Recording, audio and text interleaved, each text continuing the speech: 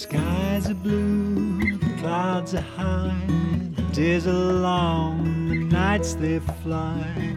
I've found you where to live in this world of ours, this world of ours.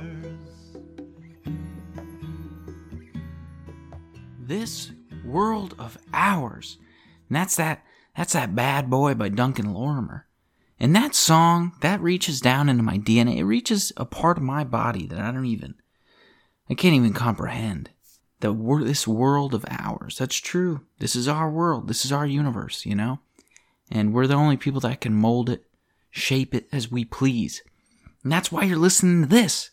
So you can figure out what is the state of that universe that you're living in. You know, there's a lot of funky stuff going on in the world. There's a lot of weird stuff. There's a lot of negativity. But in this world of ours, people, we don't need that. We don't need that in our lives. Thanks for tuning in. Thanks for being here, whoever you are. You're the greatest. Do you know what kind of world I live in? I live in a world where people don't know how to use turn lanes. I live in that world, you know? I live in a world where people think that vaccines cause autism. That's the world I live in. But you know what? That's okay. That's okay because we're just getting better. We're improving day after day after day in this world of ours. So I encourage you to go check that out. Check that song out. This week's episode of the podcast features Dr. Maura McLaughlin. Maura McLaughlin is a distinguished professor of physics and astronomy at West Virginia University. She is also the chair of the NANOGrav collaboration. And if you don't know what NANOGrav is a pulsar timing array, as it's called. And if you're wondering, oh, Brendan, what's a pulsar timing array? Well, here's what I need you to do. Buckle up, because you're about to find out when you watch this podcast, okay? And Maura is also the co-director of the Pulsar Search Collaboratory. And this is a project that we talk a lot about in the show, but it's a project that gets high school kids involved in research. And this project touches me at a fundamental level because of the troubles that I had throughout my high school years and the way that I think being involved in something like this could have helped me. And so I want to do everything I can to get the word out, get it out to everyone, every corner of this country and every corner of the world, that we need to involve high school kids in things like the Pulsar Search Collaboratory. And we talk a lot about that. And I encourage you to buckle down, listen to this. This world is ours. Your world is yours. My world is mine. And we can make it good, people. We can make it good. But you know how we start? By watching my show. That's how we start. If you're thinking, oh, I'm having a bad day, you know how you make it better? Check this out. Watch my show. How's that for a prescription? All right? You go to the doctor. Oh, doc, I have a cold. Oh, well, we're not going to give you antibiotics because that's not going to fix your cold. Okay, so let's start there. And then the second thing we're going to do for you is sit you down in a dark room and you're going to listen to the state of the universe because that's going to cure any illness that you could ever have. With that being said, people, hit up my Patreon account, show it some love, follow me on social media, do whatever you have to do. Just do it good, okay? Put passion into it. Do it with passion. Do it with dedication. Have some fire in your life. Wake up on Monday morning, 7 a.m., and get stuff done. And you can shape this world of ours, okay? Now let's get into it. Thanks for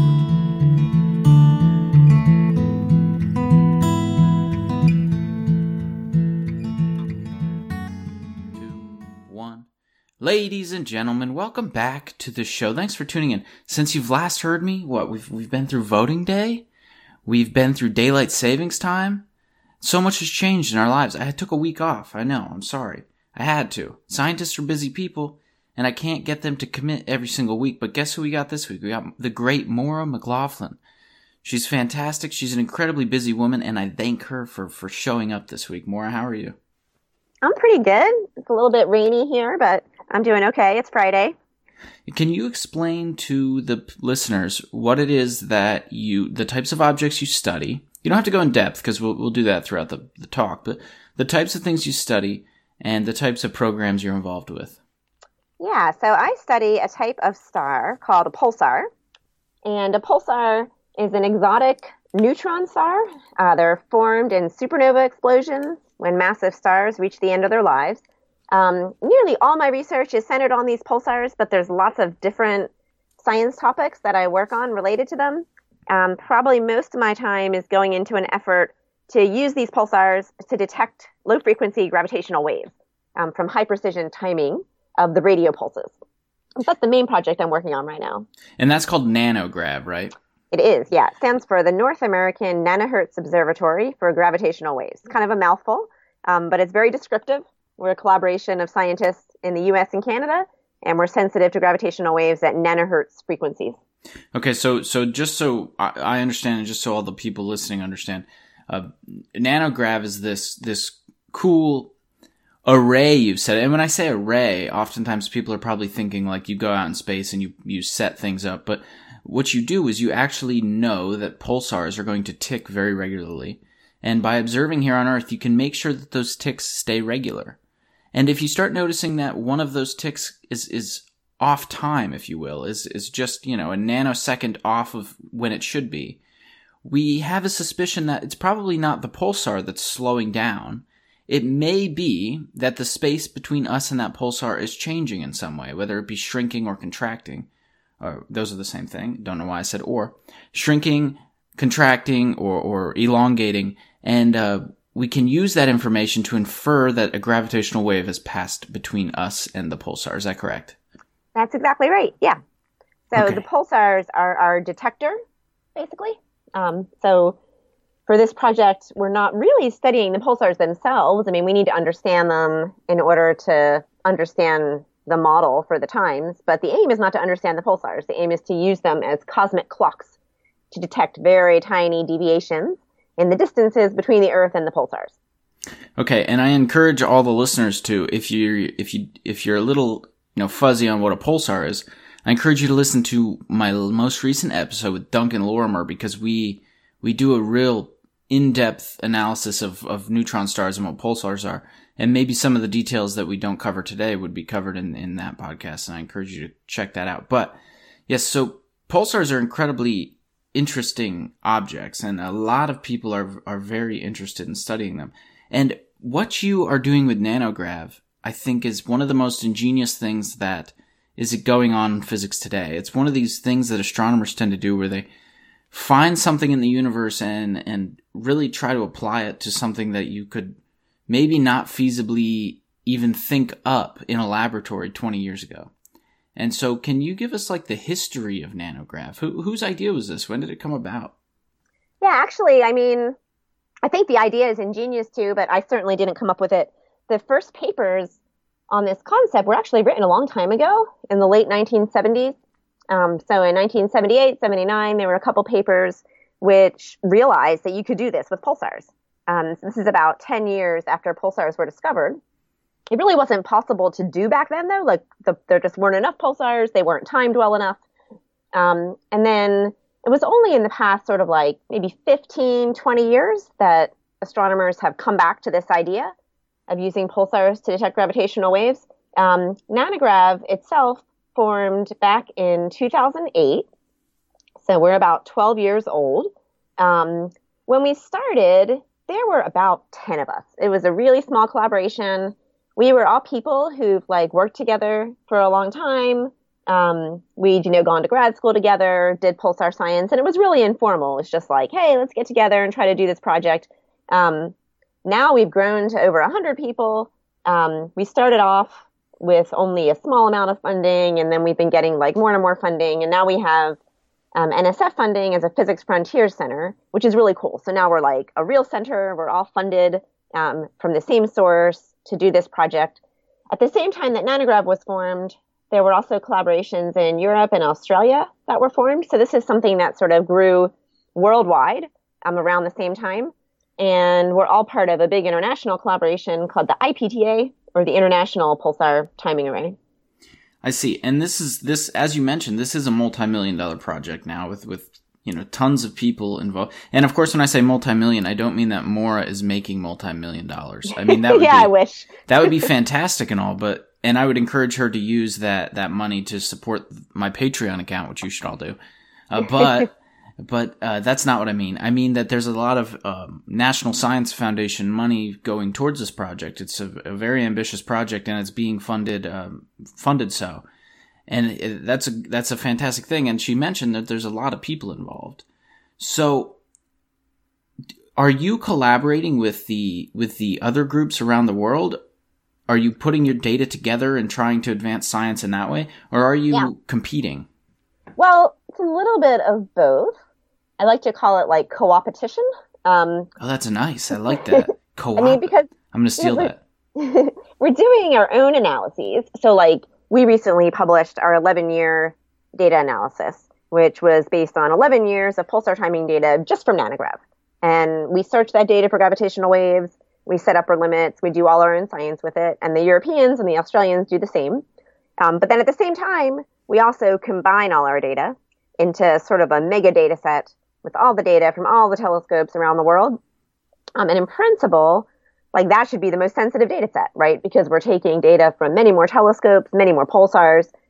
In practice, so far, it's not, just because it takes a really long time to combine it. So our limit right now with just the NANOGrav data is better than that international data set limit, just because it's like a few years old, actually more than a few. The international data set is like 5 years old. Because it just takes so much time to get everyone together and get all the data together. So we're really working on that because we really would like to work with our international colleagues. And the main thing is we want to detect gravitational waves faster, and we'll detect it faster if we use this international data set, if we can get it made like more rapidly. Yeah, science is real weird to me in that way, that there's so much co-op. What did you call it? I said co-opetition. Co-opetition. See, I can't even remember. It's weird that there's a lot of co-opetition because you do have like this tendency to want to work together because you can achieve things and more people are working on something. But at the same time, you know, in a sense, this is a sport so far in that you want to achieve things as individuals, right? You want to, I don't want to say win because people's goal is not to win, but little personal wins where you achieve something, you unlock a mystery that the universe has, and something about me at least wants to be the person to do that. If I had to choose between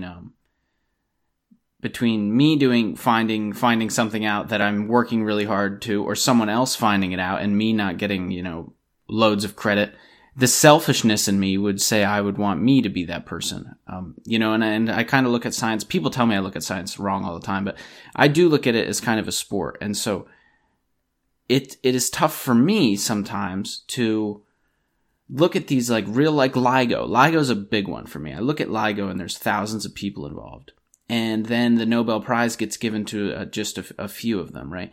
Mm-hmm. And I had Brian Keating on this before, and I don't know if you know him, but he wrote a book called Losing the Nobel Prize, and he was involved with the BICEP missions, which were to observe the cosmic microwave background back in the early 2000s, and he wrote a book about the problem with the Nobel Prize, the way that it doesn't award collaboration, and it kind of is, science gives birth to people like me, people who say, wait a minute, if I'm in a collaboration, I can't get credit, so I need to work alone.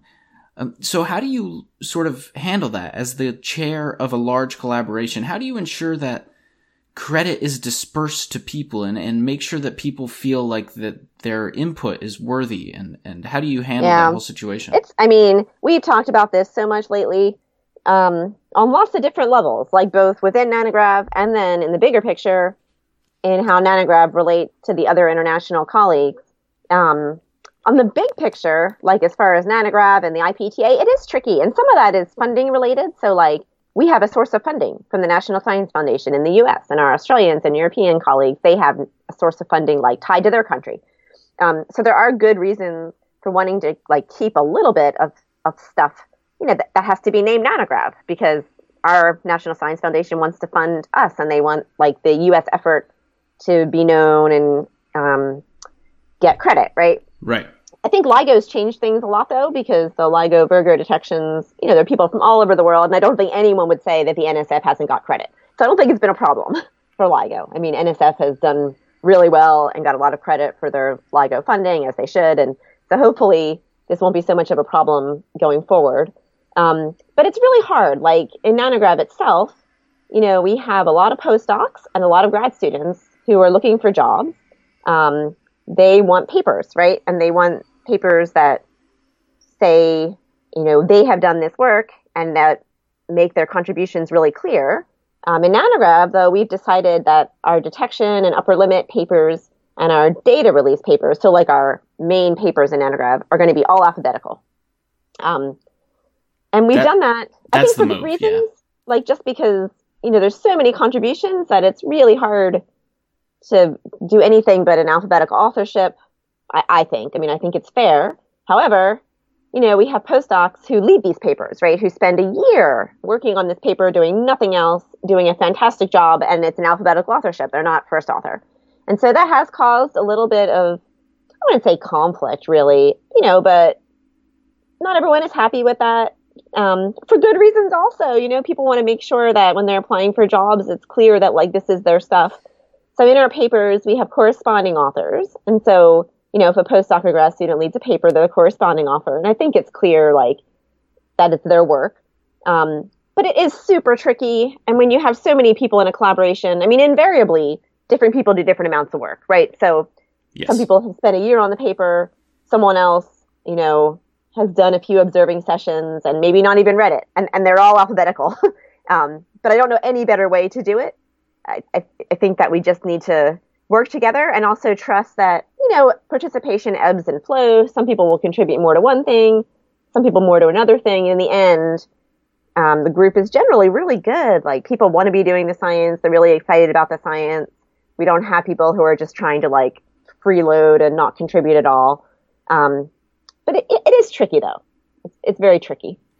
It is tricky, and it's becoming increasingly more tricky as we get huge collaborations and start to award prizes for them. Because it's got to be very disheartening to be someone on LIGO, in LIGO, and you have this monumental discovery, and what if you're the fourth guy on the list or the fourth girl on the list?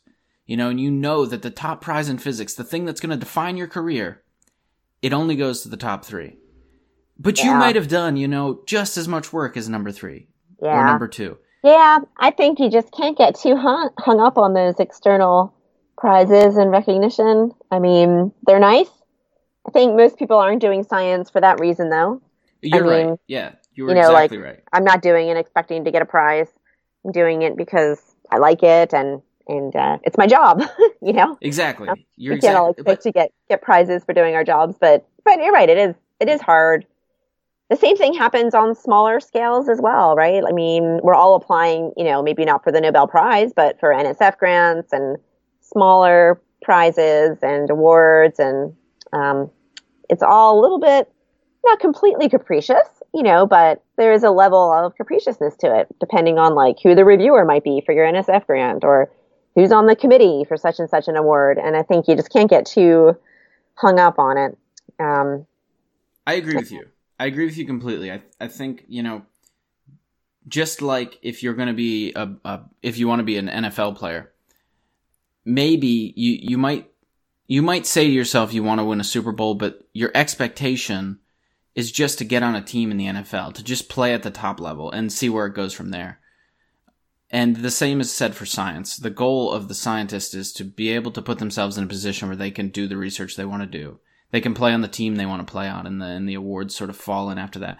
But I do have a serious question about this, because I talked to Francis Halzen like maybe 2 months ago. And are you familiar with Francis Halzen? No. He is the founder, I guess, the man behind the idea that is Ice Cube. And Ice Cube, had a monumental year. It detected these cosmic neutrinos, which it was able to use multi-messenger astronomy to figure out the source. And I had him on, and I was talking, and I was like, this might very well be Nobel Prize-worthy science.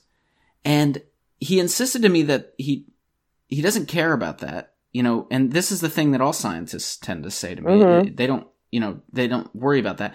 But I saw something in his eye. Like, when I said, Francis, you have the opportunity to win a Nobel Prize, I saw something in his face, like the way that he reacted. He couldn't hide the fact that it was very meaningful to him. And Sure, even though he was telling me outright that he doesn't think about that stuff much, I feel like there is something there that all of us, we can say we don't want it all we want, but I think that maybe a lot of us are hiding that we actually do want that. And so you're saying you don't want it at all. Oh, I don't know. I don't know that I said I don't want it Oh, at right. all. I don't want to put words in your mouth. Yeah. I mean, if I won Nobel Prize, I'd be pretty happy. Yeah, but you don't work for it, is what you're, I guess, getting at. You don't like wake up in the morning and say, I'm going to go do Nobel Prize winning science today. No, I mean, well, I think, yeah. I mean, it'd be. I think NANOGrav's chance of getting a Nobel Prize, we're not going to get it for the detection of gravitational waves because it's been done. Right. I do think there's a chance, though. I mean, there's some kinds of physics that we can test with our experiment that's not able to be tested with LIGO. There's also like really interesting pulsar systems one could find that could result in a Nobel Prize. So it's not like a completely crazy concept, but it's very unlikely. Yeah, and did you see this week, I saw that, and I don't know the details. I haven't looked into it. I just saw it in passing. There was a LIGO scientist, I think they were at Syracuse University. They left the collaboration, and they have published a paper claiming that the LIGO detections are actually not real gravitational wave detections. Oh, yeah, I heard about this. Yeah. And now I'm not sure of the science. I'm not sure of actually what he's claiming to have found or what he thinks he found. Yeah, I mean, I am not an expert on this, but no, I have talked to my LIGO colleagues about it. And I mean, according to them, they've gone back and forth with this group. They haven't just ignored it. Like, they've gone back and forth and tried to get them to understand their analysis method. And the group, as far as I understand, just has like fundamental misconceptions about the way the data are taken and the noise modeling, and their claims just really don't have any, I don't know, credence. Like, they're just not, I think they're just bogus. Okay. But they're not, complete quacks though. I mean, they're scientists. Yep. This is how science works. Yeah, it's how science works. I think it's good. I mean, I think even if a paper has 1,000 authors on it, everyone should read it critically. I think that's great. And I think LIGO, it's really hard because they don't make their data public. Like, I can't go and just get the data and look at it, and it's very opaque, I think, like how the data analysis is done and what the data look like. We're trying to do things a lot differently in NANOGrav. Like, every time we publish a new upper limit, we release all the data. It's all there. It's all public. Anyone can grab it. Anyone can look at it. It's fairly straightforward to look at. Like, we can provide software and instructions, so we're trying to get around that so that when we do make a detection, it'll be easy to verify, and there won't be a lot of mystery. I think the various ways that you structure NANOGrav based on our conversation so far is incredibly suited for the science of today. The way that you handle authorship and the way that you handle, the way that you disperse data is incredibly good compared to some of the other scientific institutions that exist today. What does NSF require? The people who fund you, the people who give you taxpayer dollars, if you will, or maybe more debt, put us in more debt. I don't know. Whatever they do, wherever they find their money. I don't know if they're just printing more and throwing it at you. But whatever they do, what do they require in terms of data release? Do you have to give the data to the public? I mean, no, not at all. I mean, NSF doesn't have any specific requirements. I mean, they fund LIGO, and LIGO has very strict policies where, they don't release their data. We just chose to do that. I mean, I don't think NSF stipulates that in any way at all. When we write proposals, we need to have a data management plan. So we need to tell them like what we're going to do with the data. Our radio telescopes do have policies, however, though. So we use 2 radio telescopes, the Green Bank Telescope in West Virginia and Arecibo in Puerto Rico. Both of them have policies that data that are taken with the telescopes need to be made available after, I think it's 18 months. I might be wrong. It's something like that. We don't worry about it because we make it public anyway, but they do require the data to be made public. And those are National Science Foundation funded facilities. So even though our project itself doesn't have rules, the telescopes have rules. Right. I was under the impression, and I guess it's a false impression, that data collected with National Science Foundation money was in a vague sense, public domain, in the sense that it belongs to the people and it was obligated to be released. Am I wrong? Well, I don't think that's true because lots of science projects don't release their data. I mean, LIGO's a good example, right? Yeah. Well, I wonder if they have intentions to release it. I agree with you, though. Like, I think if our tax dollars are paying for this science to be done and are supporting these projects, I think it's crazy that all the data aren't released. I think all data should be out there for anyone who wants to look at it. So I would agree with you that I think NSF should have such a policy, but they do not, as far as I know. Yeah, maybe I thought it was such common sense in my brain that I thought it was actual policy. I mean, it makes total sense. I mean, if my tax dollars are paying for something, I'd like to benefit from it, and all of our tax dollars are supporting these facilities. And I don't know why, like LIGO, for instance, and it's not just LIGO. I'm not trying to pick on LIGO. There's lots of other facilities like particle physics facilities or even optical telescopes that never release their data, and radio telescopes do. I don't know like where that cultural thing came from, whether that's NSF dictated or it's just like the way the community decided to act. I just don't know. Yeah, I don't know either. And I'm wondering if the data will be released, but they just claim that it's still in the analysis phase or something of the sort. But I definitely think that there should be plans for the data to be released. It doesn't have to be right away, right? Because people will be scooping your results or whatever. But there should definitely be a timeline under which the data collected with our tax dollars, as you mentioned, should be released to people to analyze, high school students to analyze, college students to look at for projects and things of the sort. It's weird that it's not. It's definitely weird. And it seems anti-science in the sense that scientists put their ideas out there to be tested and verified by multiple sources. And I guess in these large collaborations, they feel like they have enough sources within. But for LIGO, though, one thing that I just should clarify is they have released the discovery data. Like, I think for the original detections, you can go and you can look at like that data, like for that discovery. Right. So if I want, I've actually never tried to do it, but if I want, I think I could download like the LIGO data for those discoveries. But I can't get just like the open data, to search myself for new things. Right. Right. So I think the point is, and like this team that, discredits the LIGO work. They were able to get the, discovery data. So I can get that. But I can't get just the data from the run, so I can like run my own kind of search on it. And I do think LIGO has some plan, like within so many years it'll be released. But I feel like it's a pretty long time.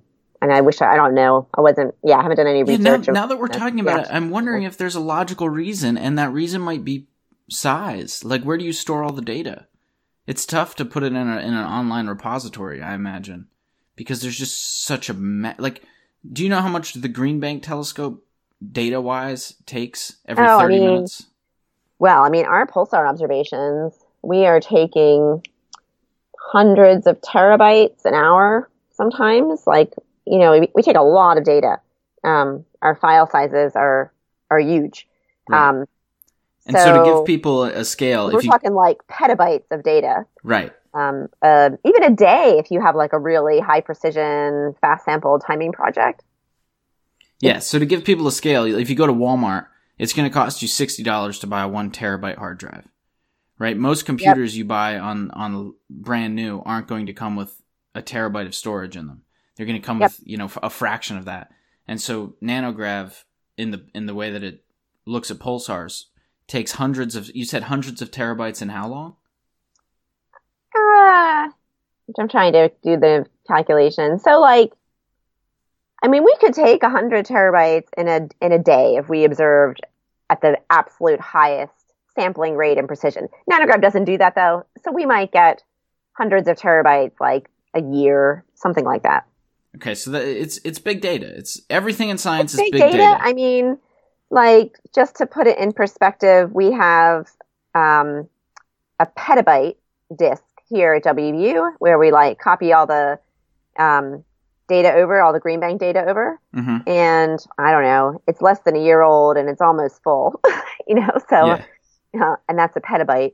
And we don't observe on the telescope all the time. That's maybe like 5% of the observing time on the telescope. Yeah. And so to give you guys a scale, she says she transfers over the data from Green Bank. Now, I know Green Bank is quite primitive. They're out there. I was talking about on the podcast last time. There's people in West Virginia living near Green Bank that still don't know the Civil War is over. They're still hunkered down because they just haven't had any contact with human beings. They're so out there in the woods of West Virginia. So I'm pretty sure that they have to, load a guy up with a sack and he has to walk that data from Green Bank all the way. Actually, it's not that bad. Do they have wires run? We have a really good optical connection down to, like, there's an optical fiber. So do you remember the infrastructure improvement funds? I don't know, it's like a decade ago.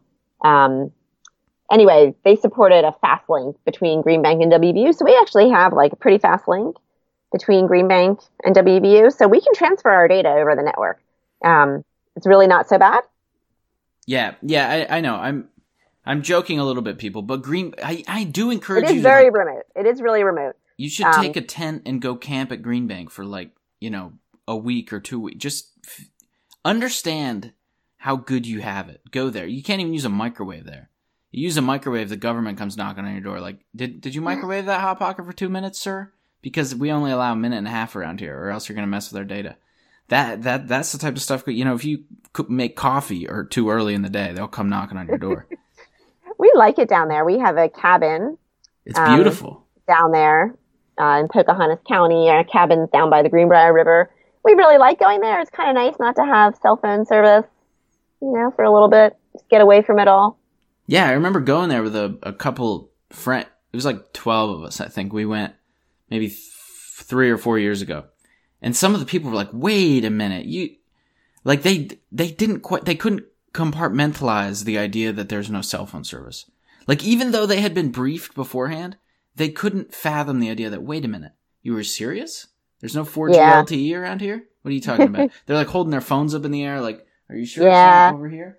It's funny. We have a camp every summer for high school students, and they come from all over the country to Green Bank, and they're so attached to their phones. And it's gotten really bad, actually, the past year or two. Their phones are kind of like extensions of themselves, and they can't survive.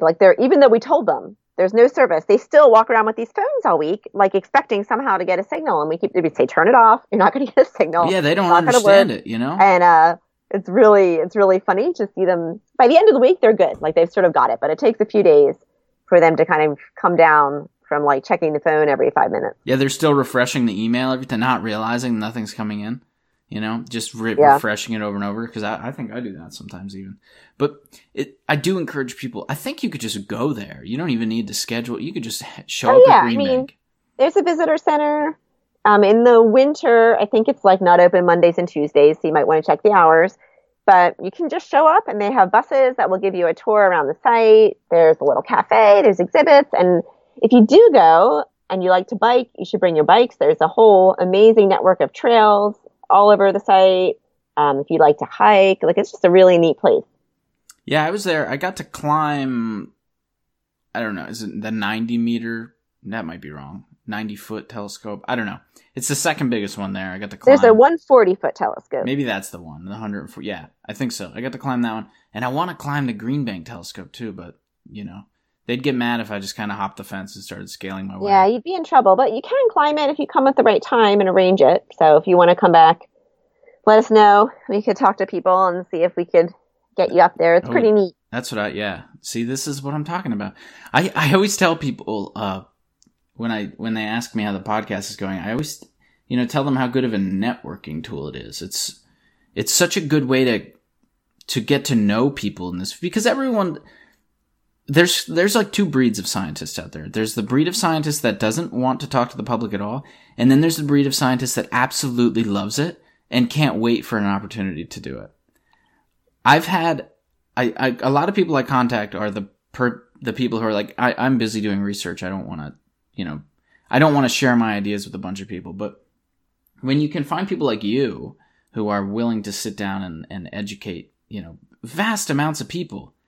Not just people in the United States, but people everywhere. I have people watching from Kuwait, the Philippines. It blows my mind. Like, I don't even, countries I've never heard of before. Bangladesh. I got some Bangladeshians tuning in, and that's great. It's fantastic that people like you are willing to sit down and talk to them and educate them, because there's a lot of people out there who maybe don't have the means to learn, don't have the means to go to an American university or a European university and learn at the highest level. But what they do have is a connection to the internet, because if you go to some of the poorest places in the entire world, you'd be surprised to find that, oh my God, this place is more connected than Green Bank, West Virginia. And that is magical. And so you open up this form of communication, and I just thank you for participating in it. I think it's great. And I think it's not used enough. I'm happy to do it. So I want to transition into questions from our Patreon supporters. If you support the Patreon, if you support the show on Patreon, you get to ask questions, you get to see the upcoming guests. You only need to do $5. You could do $1. You can do $1, $2, $5 a month, whatever you have, whatever you want. If you want to support the show, it's free to listen to. You're not going to, get any extra benefits that way, but it's free to support. And I'm not talking to you more. I'm not like, please give me money. I'm talking to the people listening. So they have some questions, and we'll ask a few. Well, actually, because some of them are in reference to the Pulsar Search Collaboratory. So let's talk about that first. Okay, cool. So can you explain to people what it is? Yeah, so the Pulsar Search Collaboratory is a program that we started about 10 years ago now, and it's a collaboration between WVU and the Green Bank Observatory, and the aim is to involve high school students in searching for pulsars using the Green Bank telescope. Now, we've had over 2,000 high school students over the past 10 years analyzing Green Bank telescope data. They found 7 pulsars. The program is still going on. It's kind of morphed a little bit. Like when we started it, most of the training was in person at Green Bank. Now we do most of the training online. They attend a 6-week online virtual course. They analyze the data through an online database. We have a discussion board. So we have students from all over the country, California down to Florida, up to Maine, all communicating and looking at pulsar data. It's really fun. What made you? First, I should ask, who is the founder of this idea? Well, this started back when Duncan Lorimer and I came to WVU, and Sue Ann Heatherly was an education and public outreach specialist down at Green Bank. She still is.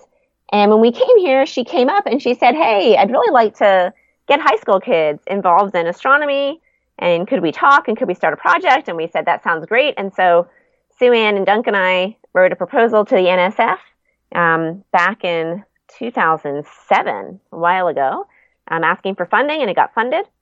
And so that's the story. And it's still, Sue Ann and Duncan and I who are running the program. We have another proposal now funding it.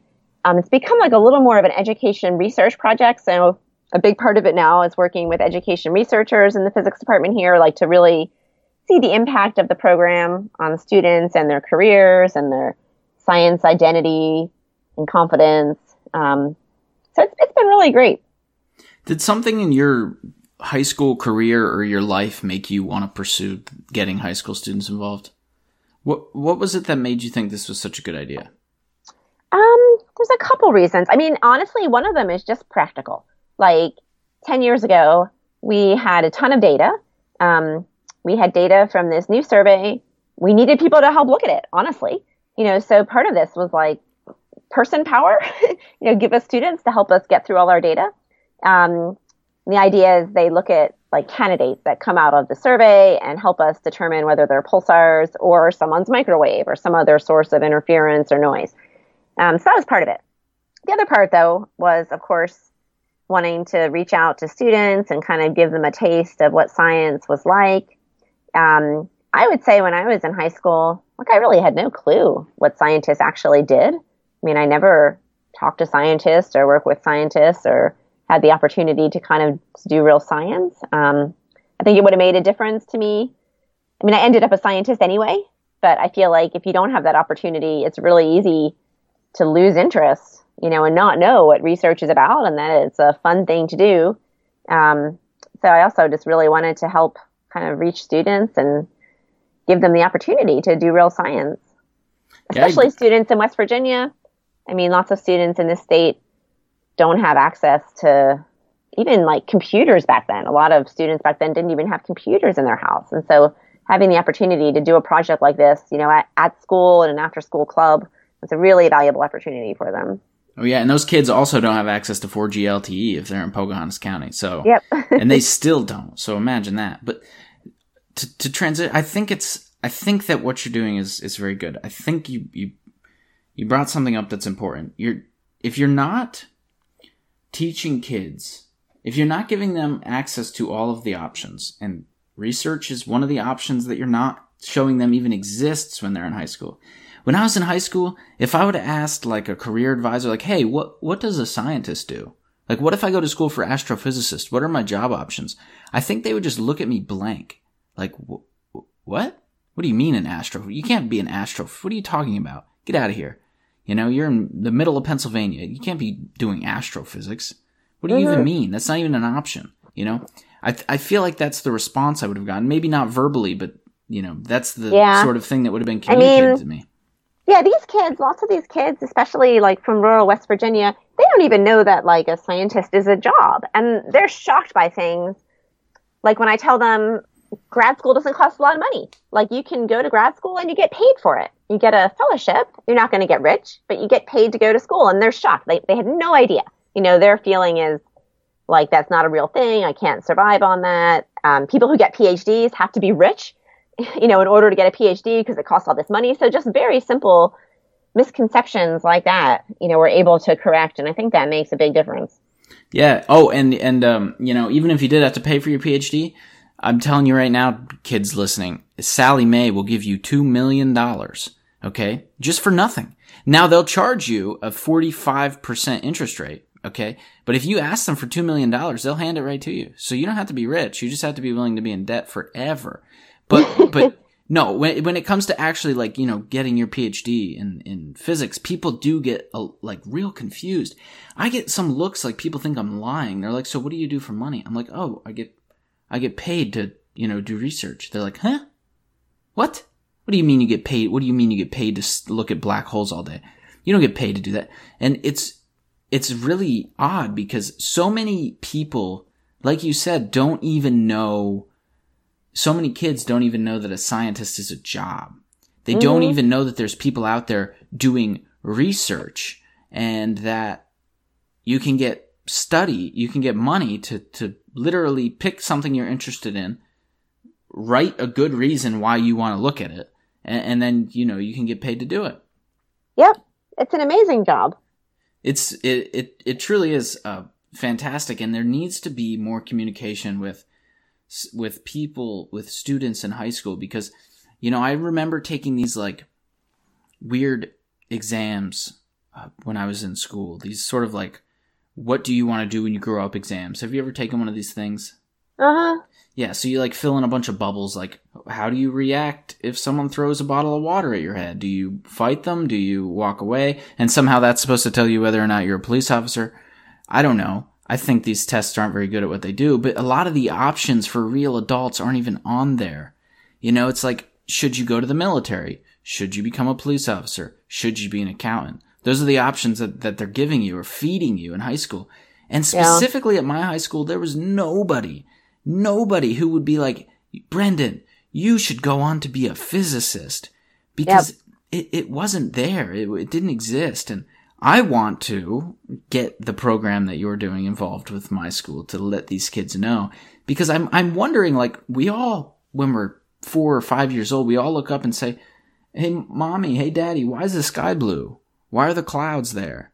Why does the moon, when I was a kid, I was always perplexed by the fact that the moon seemed to follow me. Like, I'd be driving in the car and I would look at the moon and I'd be like, Mom, why does the moon follow us? Why is it always right above me? Like, why don't we drive away and it moves? Yep. And so many people, they go to school and they get bored and they don't want to be there and they feel like they're wasting their time. And that curiosity gets beaten out of them over time. Yeah. I see that when I give talks. Like, I get great questions from little kids, like the best questions ever, because they're not afraid to ask questions. And the older kids, I mean, I just brought my sixth graders class came to our planetarium and we gave a show, and my 7-year-old came and brought one of his friends who's 8. And at the end of the planetarium show, I said, does anyone have any questions? And you know who had the most questions? The 7 and 8-year-old. Oh, They yeah. had all these fantastic questions. And even the sixth graders, like, they're already a little afraid to ask questions. They don't want to look dumb. They don't want to look like too interested in front of their friends. And it was kind of, I don't know, it made me a little sad. I mean, I think even at the age of 11 or 12, you're starting to kind of lose that wonder a little bit. And I think our school system is to blame. I think partly, you know, we don't really encourage like inquiry-based learning. There's a lot of like memorization, and this is right and this is wrong. I agree with you completely. Yeah, It's sad. You seemed a little hesitant to say the school system was to blame. I'll just say it. The school system is almost completely to blame. It is an incredible, the way that we do education, specifically educate young people in America, I think is very, very counterintuitive to how the human brain actually works. Because I cannot sit and learn for 8 hours a day or however long. You know, I couldn't do it. It is not an effective way for me to learn things. To sit in a classroom, to plug through examples, or to watch, you know, I feel like I watched so many sitcoms when I was in high school. Like, the teachers just ran out of stuff to do, so they were like, here, watch Modern Family. Like really? That happened a lot. Yeah. Oh, I had one class in particular, a psychology class, I think, where I must have watched 2 seasons of Modern Family. I think that's all we did. Modern Family? Yeah, Modern Family. Okay, that never happened to me when I was in school. Yeah, well, maybe Modern Family didn't exist when you were in school. It did not, right? No. So maybe if it did, maybe we'd be having a different conversation. But yeah, it's really poor. Standardized tests are partially to blame. I think that the standardized tests are a horrible way to gauge, you know, intelligence, and I see some grad schools actually phasing them out, which I like. I think I saw that Harvard doesn't even require, you know, GRE scores, which is like essentially, for people listening, that's like what's that test you take when you're a high school student? The SAT? Yeah, it's like an SAT for smarter people. That's essentially what the GRE is. An SAT for people who have a specific skill set, whether it be physics or chemistry or whatever. Yeah. And some are even phasing that out. Yeah, so I would call myself a decent student, a decent physicist. I do well. I get good grades. I can, you know, progress in research. But I did horrible on the physics GRE. Like, absolutely horrid. Yeah, I mean, we've just dropped it. Well, not just. A couple years ago, we dropped it from our admissions criterion because we just didn't see any correlation between the physics GRE scores and how successful a student would actually be in the end at research. And even classes, there was a, you know, very weak correlation. It tests whether you're good at taking tests, and that's not. Yeah. I mean, I don't have to do that skill ever as a professional astronomer. You know, no one's coming in and giving me standardized tests. So it seems like a silly thing to base entry on. So we dropped that a few years ago, and I think it's really good. It's been shown to be biased. I mean, against women, against minorities.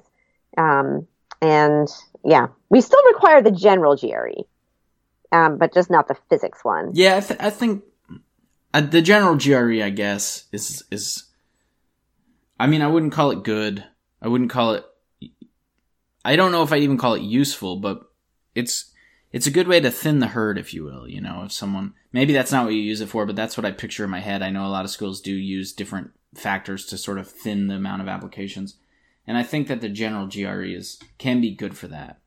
Because if you need to be like, all right, if you got below a 50, maybe we can't look at your application because we have 70,000 applications to go through.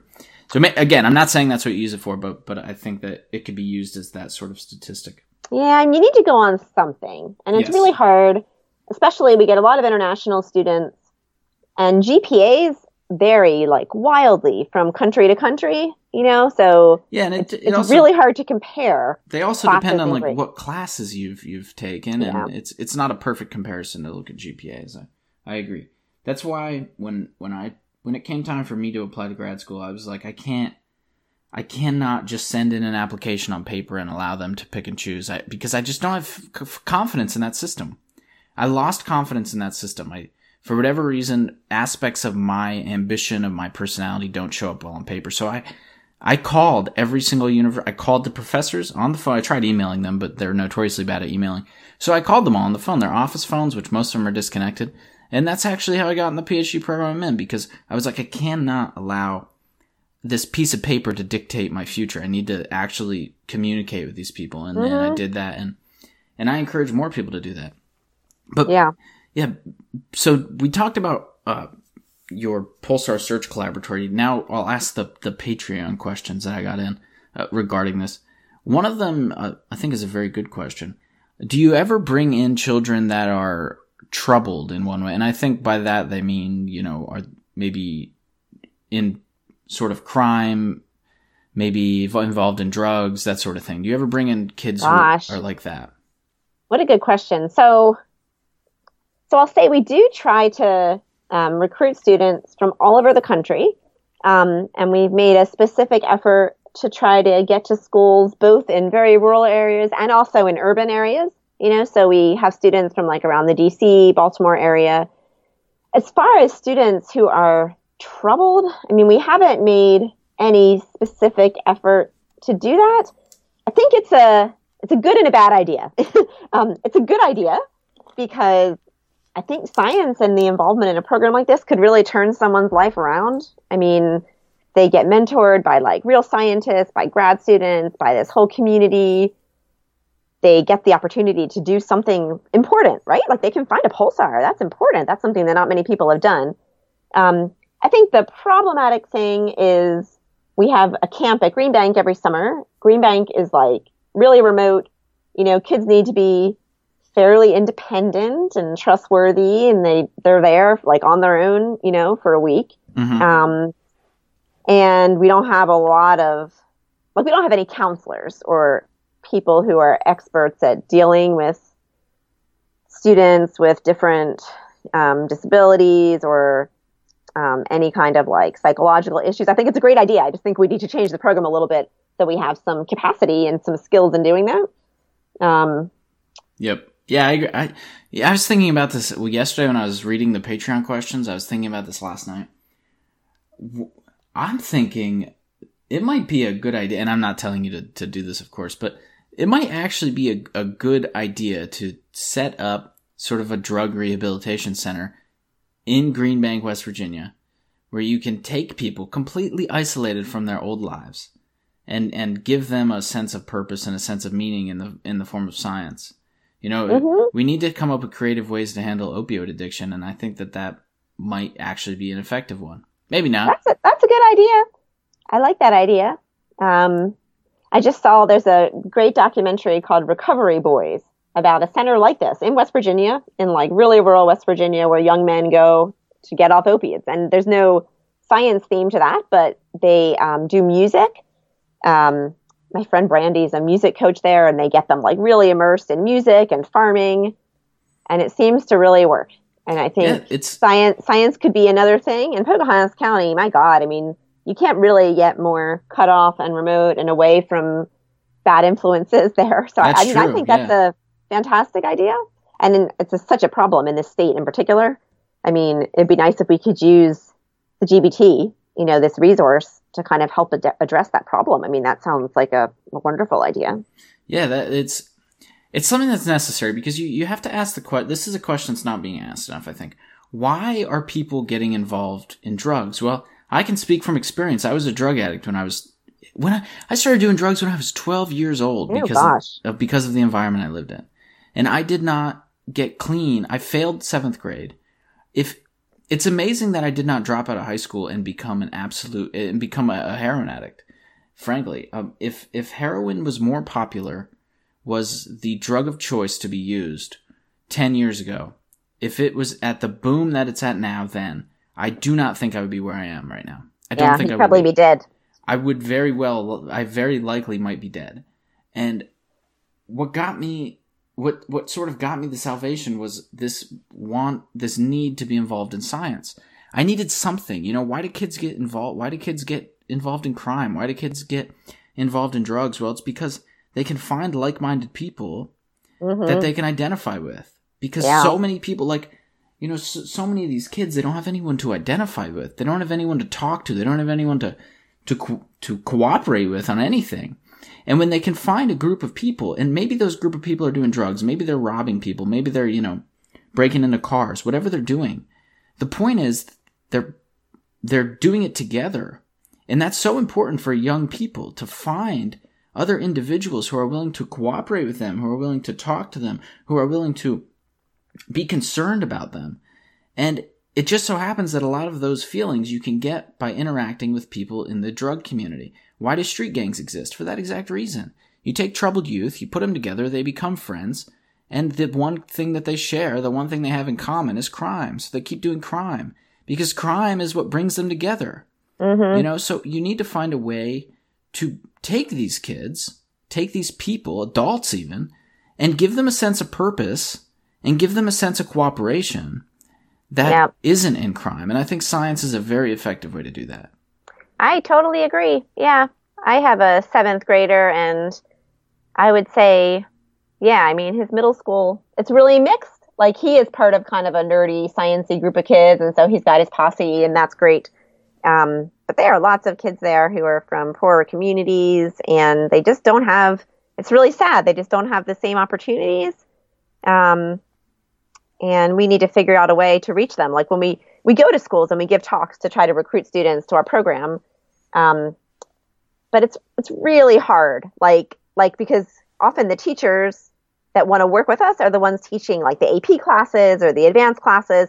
So most of the students that we get, honestly, are the students who don't need us so much, you know, like they already are on the right track. They already really like science, and it's a great program for them. Like, they get to advance their knowledge of science, but it's not kids like my son that I really want to attract. You know, I want to get to kids who haven't even thought about science as a career, who have like really low self-esteem, who think they could never do something like this and like change their mind. But it's just so hard. Like, when you go to classes like that, well, there's just a lot of resistance. Most of the kids, you know, they're not paying attention. And to reach that 1 or 2 kids in that class who could really, really benefit, it's hard to identify them. And yes, I just don't know what the answer is. That's why you need someone. That's why this is what I look at. If you look at football, like NFL players who have come from downtown Detroit in the worst possible areas, and they make a success of themselves, they can go back and talk to the kids at their high school and make them sort of change the way that they're living their lives. They have the power to do that because there's a connection there. Because the kids can look and say, oh, wait, you did have it as bad as me and you got where you're at. You know? And sometimes I think when you're talking to children, they don't look at it like, they're like, well, you know, you have nice shoes. You're wearing a nice suit. What do we have in common? You know, this might be possible for you, but it's not possible for me. Yeah, I think because I felt a lot of that. I felt a lot of that as a kid. I mean, I hope that you go into schools or back to your old high school and stuff, because you have a very inspiring story. And we try to do that here with students at WVU. I mean, we get students out to give talks, but the best thing to do is to send students to a school where they were at. You know, they were a student there, and they can go back and say, hey, you know, look what I've made out of myself. And we have students who have really powerful stories. You know, I'm working with a student whose mother died of drug addiction. His father wasn't in the picture. Like, he had a rough life, and he's, you know, an undergraduate student here. He's applying to PhD programs. He's doing great. And so getting someone like that going in and like just being honest about their background is so important, because I think lots of students look at people like us and think, oh, they were just like born with a silver spoon and they never had any struggles or challenges. And yes, exactly. That's absolutely not true. Yes, we all have our share of struggles, but so many people don't want to communicate that. Yeah. Because they're almost married with the idea that was a different life. Like that's how I feel. Like I would never communicate what I just told you with like a colleague on a normal day. You know, I'd be like, sure. Hey, when I was 12 years old, I was addicted to drugs, you know, because that is it's not a good conversation starter. It's not a good thing to say. and there's this fear within you when you live that life, when you have parents who, like you just mentioned, that student you're working with, when you have parents who are addicted to drugs, or your father's not in the picture. Those are embarrassing things to communicate with other people. And so a lot of people, rather than using those things to influence others, they hide it. They put it away, and they don't touch it because they don't like the idea that was them. They like to think, oh, I'm a scientist now. I wear nice clothes. I've evolved into a good human. I drive a nice car. And a lot of people don't like to stay married to who they used to be. Yeah, it's true. And so I want to add to the question now that we've finally come back to it. Do you bring in troubled children? I think that I agree with you, what you said. It's a good and a bad thing, because I look at myself when I was 14 years old. And could it have helped me? It very well could have. But could I have showed up at Green Bank, West Virginia and started kicking components of the telescope because I was mad about being there? Yes, that is also possible, And so it's tough. It's a tough thing to try to do. It is tough. I mean, they don't all need to come to Green Bank. We could start off small and involve people remotely, but then I just don't think it has the impact. Exactly. I agree with you. Things remotely. I mean, people need to actually make a personal connection. I think for it to have a real impact on them. The place where it can really start is with the high school teachers. If we can recruit fantastic teachers at high schools who want to work with us and who have daily contact with these students, I think that's the way to do it, and that's probably where we should start. Yes. Yeah. And that brings up another sort of barrier to entry to children who are troubled, is that generally, children who aren't doing good in school, they don't have good relationship with teachers. And so, if you want to find a teacher who's, intimately related, not literally intimately, but, who's closely related to students, then it might be tough to find teachers who are closely related to troubled students. So that might be something that would have to be, really looked at and studied. But I have another Patreon question here. Do you feel like your progress in your field has any way been impacted by the fact that you're a woman? That's a good question. I mean, yeah, I think so. I would say both in good and bad ways. I mean, I think there's a lot of attention to diversity and putting women forward for things. So I think there are some good things. For instance, I think I get invited to give more talks, probably than some of my male colleagues, because people want to have diversity in their speaker series. And so they're looking for female scientists to come. So, I mean, there are some good things. There also are bad things. I think often women just aren't taken as seriously. Like, this happens to me sometimes. I'll go to a conference and make a suggestion and no one will pay any attention to it. And then a man says the same thing 5 minutes later and everyone's like, oh, that's such a good suggestion. And it's kind of unconscious. I think it's sort of an unconscious bias that people are becoming aware of, but there's lots of stuff like that. The first thing I said also, like, kind of people trying to fill quotas and make sure that they have good representation from women, that can also be a problem too.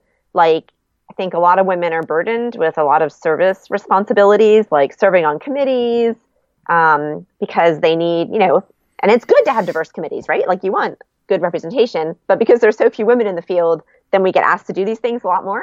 So one thing I've struggled with is just like being able to say no, and not serve on every single organizing committee or prize committee that I'm asked to be on, because there's a ton of them. I get asked to do a lot more of them than I think most men do. So there are pluses and minuses. I think in general, it's good, and I'm able to be a good role model. And I think in our collaboration in particular, we're pretty diverse. It's like, I think in NANOGrav, the group I work with, we're friendly to women. We have a lot of trainings. Like, we really kind of focus on diversity and talk about it.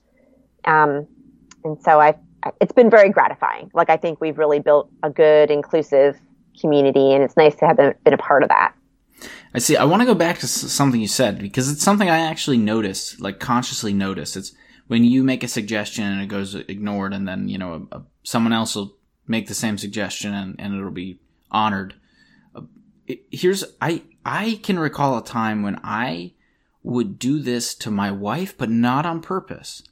We would be around maybe a group of friends and she would say something that was funny, And whether it was the way that she presented it or the way that she, and when I say that, I mean like her tone of voice or how quiet she is or something of that sort. I would repeat it so that it was actually heard. And I didn't do it consciously. I did it because I was like, oh, that's a funny joke and no one heard it. Let me retell it, or that's a good suggestion and no one heard it. Now that I notice I do that, because at the time, it's just sort of subconscious. It's not something you notice you do, but I've sort of picked up on my own tendency to do it. And so now I try to, when I do like sort of, retell the suggestion, if it's not heard, because I feel like she won't do that. She won't, speak louder. Yeah. And so if I do that, then I'd be sure to give her credit. But that's something I notice I do. Yeah, and that's great that you give her credit. Yeah, and I think a lot of people. I think that a lot of people. I mean, I think in science this is really important too. Like the best thing is for male colleagues to just not call people out in an awful way, but at a meeting, say something. If someone else repeats a suggestion that a woman has made, say, oh yeah, Maura made that suggestion. That's a great suggestion. I'm glad you agree or something. It doesn't need to be unpleasant, but just reminding people. Right. And it's just really valuable to have male colleagues who are kind of aware of that stuff. So I think that's great that you do that for your wife now. Yeah, try to do that because it is something I notice. And I feel like a lot of people, when they do it, I don't know if they're being malicious. I don't know if they mean to make you feel like your ideas aren't good enough. I think it's just, we're in a field where ideas are currency, and so many people want to use that currency at any cost. I see a lot of it. I see a lot of idea taking and sometimes it's not like, here's one thing I see a lot. I see someone propose a good idea, but it's an idea that they don't really want to work on or that they don't want to put effort into. They just thought of it. And then someone else will take the idea and actually run with it and actually put in the work. And I've seen people who have initially proposed the idea but didn't put in the work get a little sour at the people who did put in the work. I see that a lot. Yeah. And so, again, science is very much an idea-based currency type of field, and sometimes we get a little bit too much into geez, I don't even know what I'm saying. I'm just using words, and the words don't make any sense. So how about that? I do want to. You have, how many sons do you have? We've got 3 kids, 3 sons. You have 3 sons. Okay, 3 kids. I want to ask you something. Do they ever look at what you and your husband do? Because your husband's also an astrophysicist or a physicist. Mm-hmm. Do they ever look at that and they're like, wow, that's really cool. I want to do that. Do you get that at all? Or do you get the exact opposite? And they're like, wow, you guys are nerds. Oh, kind of both. I mean, I think when all of them were little, kids want to be like their parents when they're little. So like our, 7-year-old will often say like, I'm going to be an astronomer and have an office right next to you and Dad. Our older 2, who are 13 and 11, they're kind of their own people now. I don't think either of them want to be astronomers or even scientists. I think I wouldn't say they really push back against it, but they're interested in their own things. Yeah. I think they've seen a lot of science. Like they've gone to lots of meetings with us and been to lots of telescopes. So I think for them, it's not so cool. Like it's kind of like, oh, this is just what our parents do. And, they like it. Yeah. But I think it's beat the excitement out of them a little bit, like just because they've like been exposed to it so much. Yeah, that's what I was going to say. You sort of like, you take that curiosity. They've explored it. A lot of kids don't have a chance to explore it, but they've had the fortunate ability to sort of explore that scientific curiosity, and they're like, that's not for me. And they've had that ability. And, a lot of kids get that with sports. There's a lot of sports being played at the 8-year-old to 12-year-old level. And a lot of kids get to explore sports in that way. They're like, I'm curious about playing sports. Let me play sports. Oh, wait, sports isn't for me. I don't like getting tackled. So yeah, it's good. I think they might come back to it. Like, I wouldn't be surprised if they do become scientists. But, they'll have to find it out on their own later on. Yeah. So how is the process of explaining to them what you do? Like, your kid's, 5 or so, I don't know what, I'm so bad with kids and like what age they start doing things. Like I don't even know what age a typical child starts speaking at or learning their alphabet.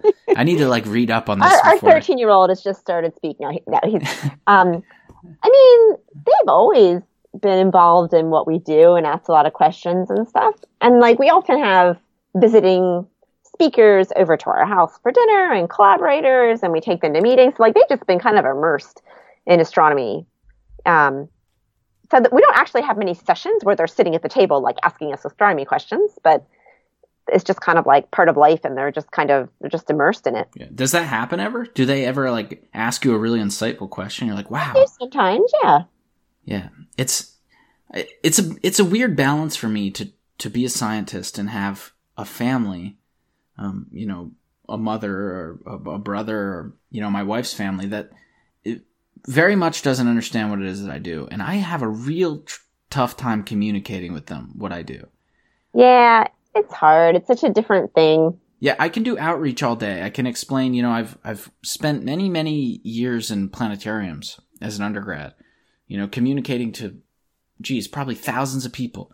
And I can communicate perfectly effectively to them what a pulsar is, what a neutron star is, what the sun is. I can do that. But when it comes to talking to my family, for some reason, I shell up. Like I can't.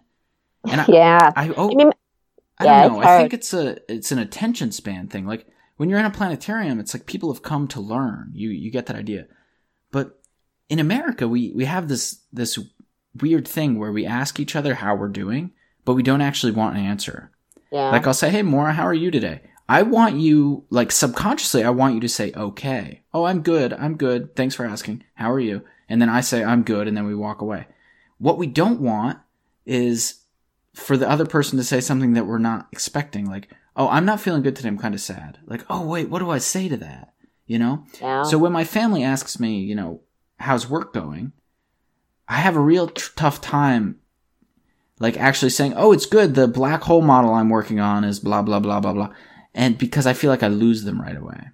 Yeah, so, I think my kids they're actually better because they've grown up with it. My parents for sure don't really get what I'm doing, and they think I think they think it's just like a lark, Yeah. And my dad in particular, like he's always worked like, selling things, like actually something where you're making money. And exactly. He'll often say like, I don't understand what you're getting paid for. Like you're not helping, you're not like saving lives, you're not selling anything, you're not making anything. Like, yeah, what are you doing? Where does this fit in the capitalism? Like, why would anyone pay you to write a paper? Like that doesn't make any sense. Like who's the paper for? And he also doesn't get like why I'm doing it. Like, why would you write a paper if no one's making you write the paper and no one's paying you to write the paper? And I'm like, well, I want to. It's, part of my job as a researcher. And the whole concept is just totally foreign. And I know he's proud of me, but I just don't think if you're not a scientist, I think it can be hard to just understand our motivation and like why we do what we do. Yeah, it is kind of, it's hard if you have like a capitalist mindset. Like you said, your dad, was a salesman. He sells things. It's hard if you come from a place where you're very much in like a capitalist type of market to look at science and be like, wait a minute, what service are you providing to citizens? It's weird. One of the funniest interactions ever was when he came to Green Bank and he met up with the SETI guys there. So these are the people who are searching for extraterrestrial intelligence. Mm-hmm. And they've been doing it for like 40 years and never found anything. And he just laid into them. He was like, why are we paying you to do this? Like, why is anyone paying you to do this? You've never found anything in 40 years. If I went 40 years without making a sale, I would have been fired, 39 years ago. And it was a really funny interaction. It's true. It can be weird. It can be weird if you're not used to it, but that's why I don't think the government gives the NSF money in hoping for a return on investment, But the funny thing is there is a little bit of a return on investment. If you look at all of the things that are, like the screwdriver or the screw gun, the automated screwdrivers is one that I always think of. During the Apollo missions, they needed a way to make power tools automated. They couldn't just use a long extension cord. And so they created essentially the first battery pack, which went into the first screw gun. And that has probably made more money in profits for companies like Craftsman than the entire mission's cost. Yeah. So I just want to argue with what you said, though, about most NSF funding doesn't produce in returns on investments. Like, I strongly disagree with that. So I think even our project, even though it's esoteric, we're not building anything or designing anything, we are training students. They're going on, they're learning data science skills and analytical thinking skills. They're taking that into the workforce, startup companies. We're getting lots of kids interested in science with this really cool stuff. You know, NANOGrav gives a ton of public lectures. Lots of those kids get interested. They go on to be engineers and doctors. And I actually think if you calculated the return on investment from the money that NSF gives us for this project, I think it would be high. I think we are producing more economic output. Some of it, indirectly, but yes, more than the money that they are paying us. I really think it's worthwhile. I agree with you, and I should have clarified. I should have said the NSF doesn't require a direct return on their investment. They don't expect collaborations like you to say, "Oh, here we have a surplus of money, take it back." They don't expect that, but science absolutely does produce a lot for society in that regard, in that sort of roundabout way. So I think what you're doing is absolutely fantastic. I hope that you keep doing it. I hope that you can continue making the Pulsar Search collaboration much better, involving many, many more students. And you plan to. Yeah, and I'm trying to play my part. I'm trying to get, places that I'm connected to, sort of involved. It's not working so far, but I'm trying. It's tough. It's tough to find a teacher who wants to put in the extra work. These teachers, a lot of teachers are already, working their 8-hour days, and they don't want to stay after school. They don't want to, especially at this time of year, it's dark at 4:30. No one wants to be at work at 4:30 when it's dark out. I have to drive home with my headlights on. No one likes that. That's not fun. So I understand why teachers wouldn't want to, but here's what teachers need to understand, I think. They need to understand that the way education is structured right now, it's not helping anyone. So you need to go, as a teacher, you need to go the extra mile. And when I say education, I mean, high school education. You need to be willing, if you're going to become a teacher, to put in the extra work to actually give kids real, applicable education. And that's where something like what you're doing comes in. Yep, I agree. I think it's really, really important. We have lots of materials to help them. Do you ever have teachers who doubt what you do? Like, is this a good idea? What are these kids actually learning? It's research. It's kind of abstract. Do you ever get that sort of idea? Maybe a little bit, but in general not, because we have a lot of resources for them to take into the classroom and sort of incorporate stuff they've learned from pulsars and radio astronomy into their everyday course. So we have we have stuff that's really tied in to the learning aims in particular classes, and so I don't think we get that very much. I think we make it easy for them to see the links. Yeah, and what about in terms of NANOGrav? Do you get a lot of members of the astronomical community who are like, this is way too ambitious? There's too much noise. There's too many factors that you're never going to, this isn't going to be successful. Do you get that? I mean, we always get some of that. I mean, I think every scientist gets some of that. In general, though, I think most people think we're on the right track. And I think the fact that we have this Physics Frontier Center award shows that the community in general trusts us and think what we're doing is good and that we have a good chance of success. Yeah, you absolutely have to do that. I feel like you can't express doubt in situations like this, right? It's like if you're on the Cleveland Browns and people give up on you before the season starts. That's got to be very disheartening, but you can't allow that to affect the tenacity that you play with on week one. And we really don't have too much of that. And I think the LIGO detections have only helped. Our method is very similar to LIGO. You can't argue that gravitational waves aren't out there. You can't argue that the basic method won't work. I think most people accept that it's just a matter of time. Yeah. Yeah. It's a fascinating new area of physics, and it's the things you're doing in your career are groundbreaking on those two fronts, on the fact that you're doing real science, and I cannot express enough how good I think it is that you're getting students involved, do you see a lot of turnover? Like the kids that you get involved end up getting into astronomy or physics? Do you see the opposite? Do you see kids who are like, this is not for me, I do not like this, I'm out? Oh, some of them. I mean, some of the high school students in the program do it for a bit and they realize they really don't like research or science. And that's fine too. You know, at least they've had the opportunity to see what it's like.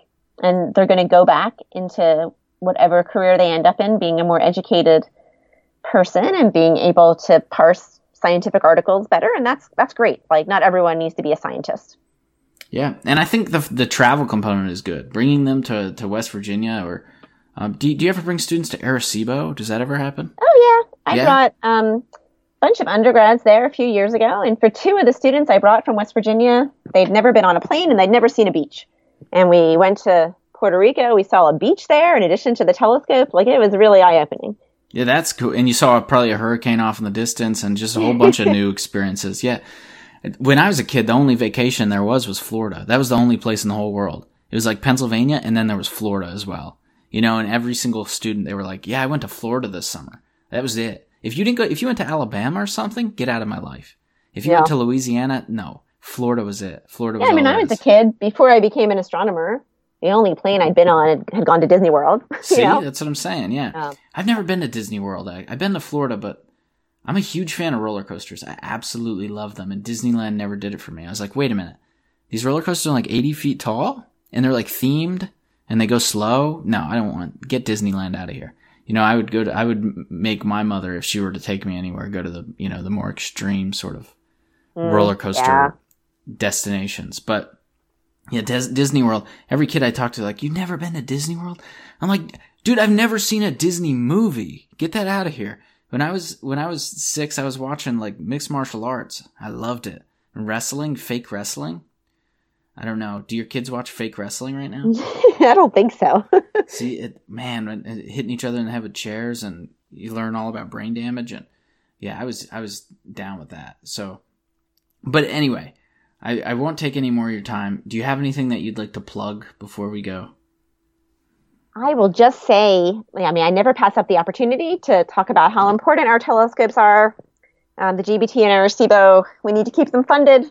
They're some of the most sensitive telescopes in the entire world, the best ones for doing this science. And so I just like to tell people, if you have a chance to talk to your Congress people, just remind them how important it is to fund those facilities. And if you're a high school student or a high school teacher and you want to get involved in our Pulsar Search Collaboratory program, send me an email or go to pulsarsearchcollaboratory.com and you can find out all about it there. There you go. And I'll put those necessary links down below. Okay. And it was just voting day. So hopefully you voted in great people who are willing to fund science. And if you didn't, well, you must hate the world, and you must hate climate change, and you must hate people, because we're all going to die unless you elect good, people to represent us. So that's a good nihilistic way to end this on. So hopefully we don't all die of carbon pollution. And I thank you for participating. And I thank you, most of all, people out there, for listening, wherever you're at. Maybe you're in Peru. I bet you're in Peru right now. One of you out there. And whoever you are, you're a very special person. I hope you have a great day. We're out.